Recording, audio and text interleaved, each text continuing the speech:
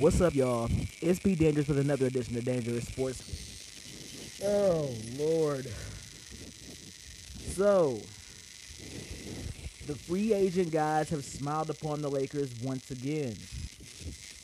Because, literally, right when I was on the air on the Michael Mike on Energy Radio every Tuesday and Thursday from 8 to 9 p.m., the words came through that I didn't think would happen.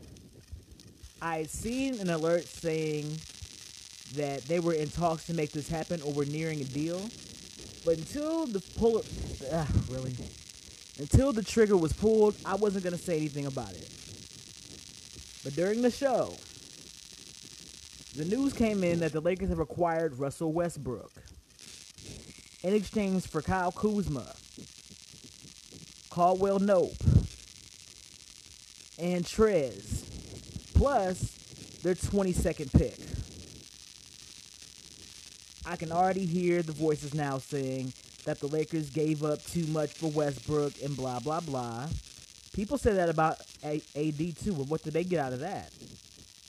They got a ring out of that trade his first damn year. I'm happy about this trade, and let me tell you why.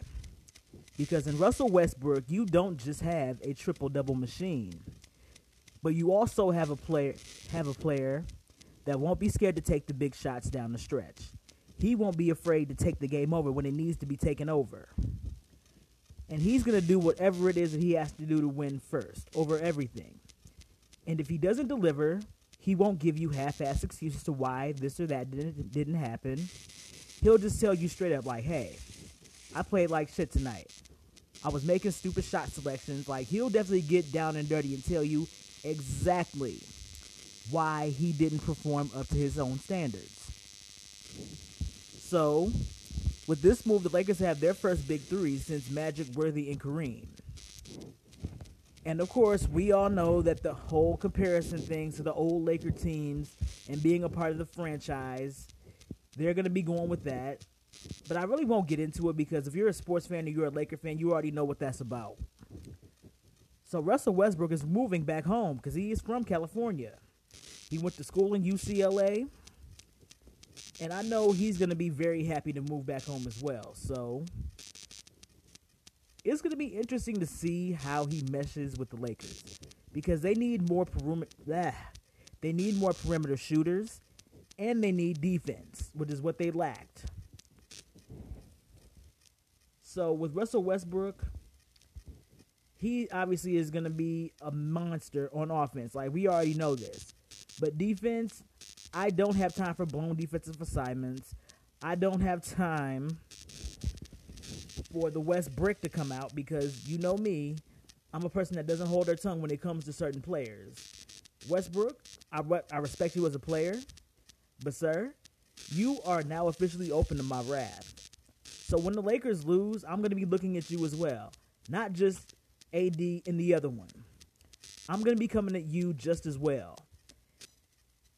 And unlike certain fans of another someone, you are the person that would actually be receptive to what I'm saying.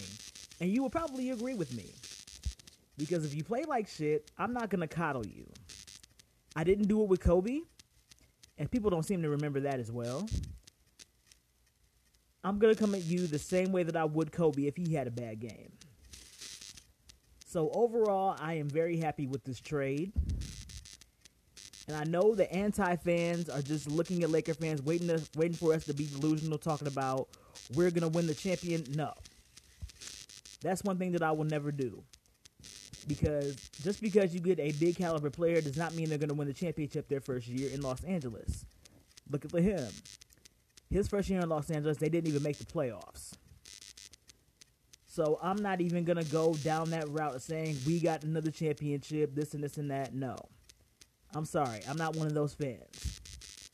So do fucking be accountable and step over him when you actually... I know when he pulls out his dramatics, you're going to be looking at him like he's crazy. Step over him. Do what you got to do. Win the game. That's all I want from Russell Westbrook is to play his game, play defense, and to win.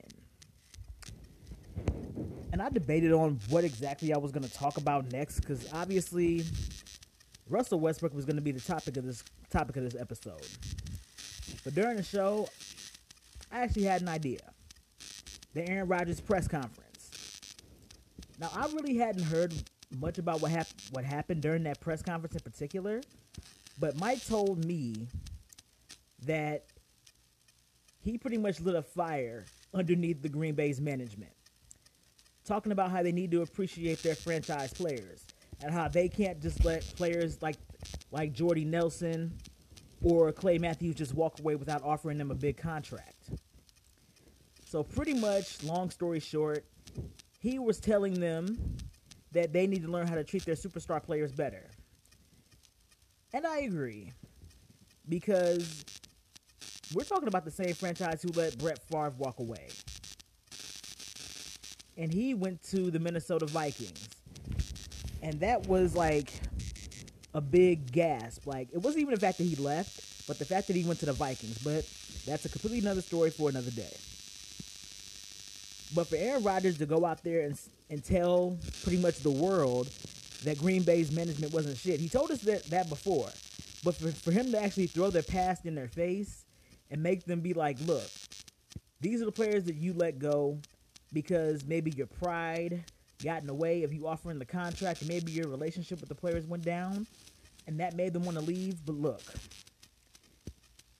I'm going to play for you guys, but you better learn how to treat me and all the other players that are superstars that come out here and wear these uniforms for this franchise. And honestly, if I was Aaron Rodgers, I would have done the same thing. Because I got you a Super Bowl. I've kept this team relevant for like the last decade or so. And even though Aaron Rodgers is an old guy, I guess this would be like his NFL twilight years. Like mid to late 30s, that becomes your NFL twilight years. And pretty much you're on borrowed time. So for him to do that now, that definitely lit a fuse under them, saying like, look, you better treat me well, or you're not gonna have too many more Pro Bowl type players on this team to play for you.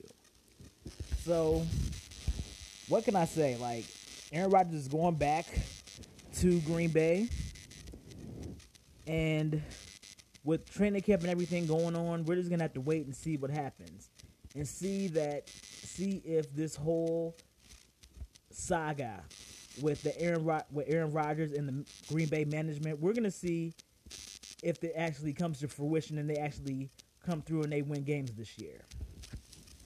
But yeah, those are the only things I almost forgot. The NBA draft is going on right now.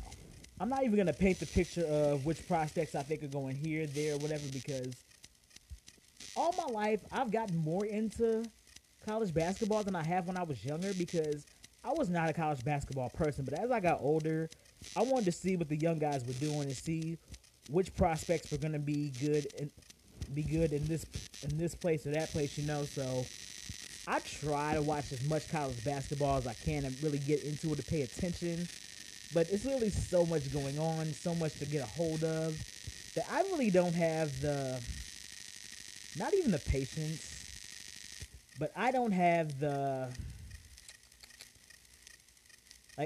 energy to go through half of that shit all the time. So usually what I do is I watch the NBA draft or the NFL draft, and I see who's drafted to certain teams, and I look at their stats and watch who they were as college players, and see how would that mesh well with the NFL. Now, in both cases, when you go into the NBA and or NFL draft, if your stock is high, you're going to be expected to be the same player that you were and then some in the pro level. Some guys they adjust to it and they embrace the role well that they're put into, or injuries can happen, or maybe the guys just get arrogant. Like, anything can happen when it comes to drafting certain players, because you never know what you're really getting when you draft a player. But it is refreshing to see a lot of young men's dreams materialize. And as a sports fan, that's a beautiful thing to see. And yeah, it just hit the 10-minute mark, so I'm going to leave things right here. thank you guys for your support over and over again. I'm always going to say it. Please follow me at DB on Instagram and Twitter. And follow the Dangerous Sports Talks Facebook page as well, because I share my episodes on there. So you guys will be the first ones to see it. I'm gonna leave shit right here, and you guys have a good night.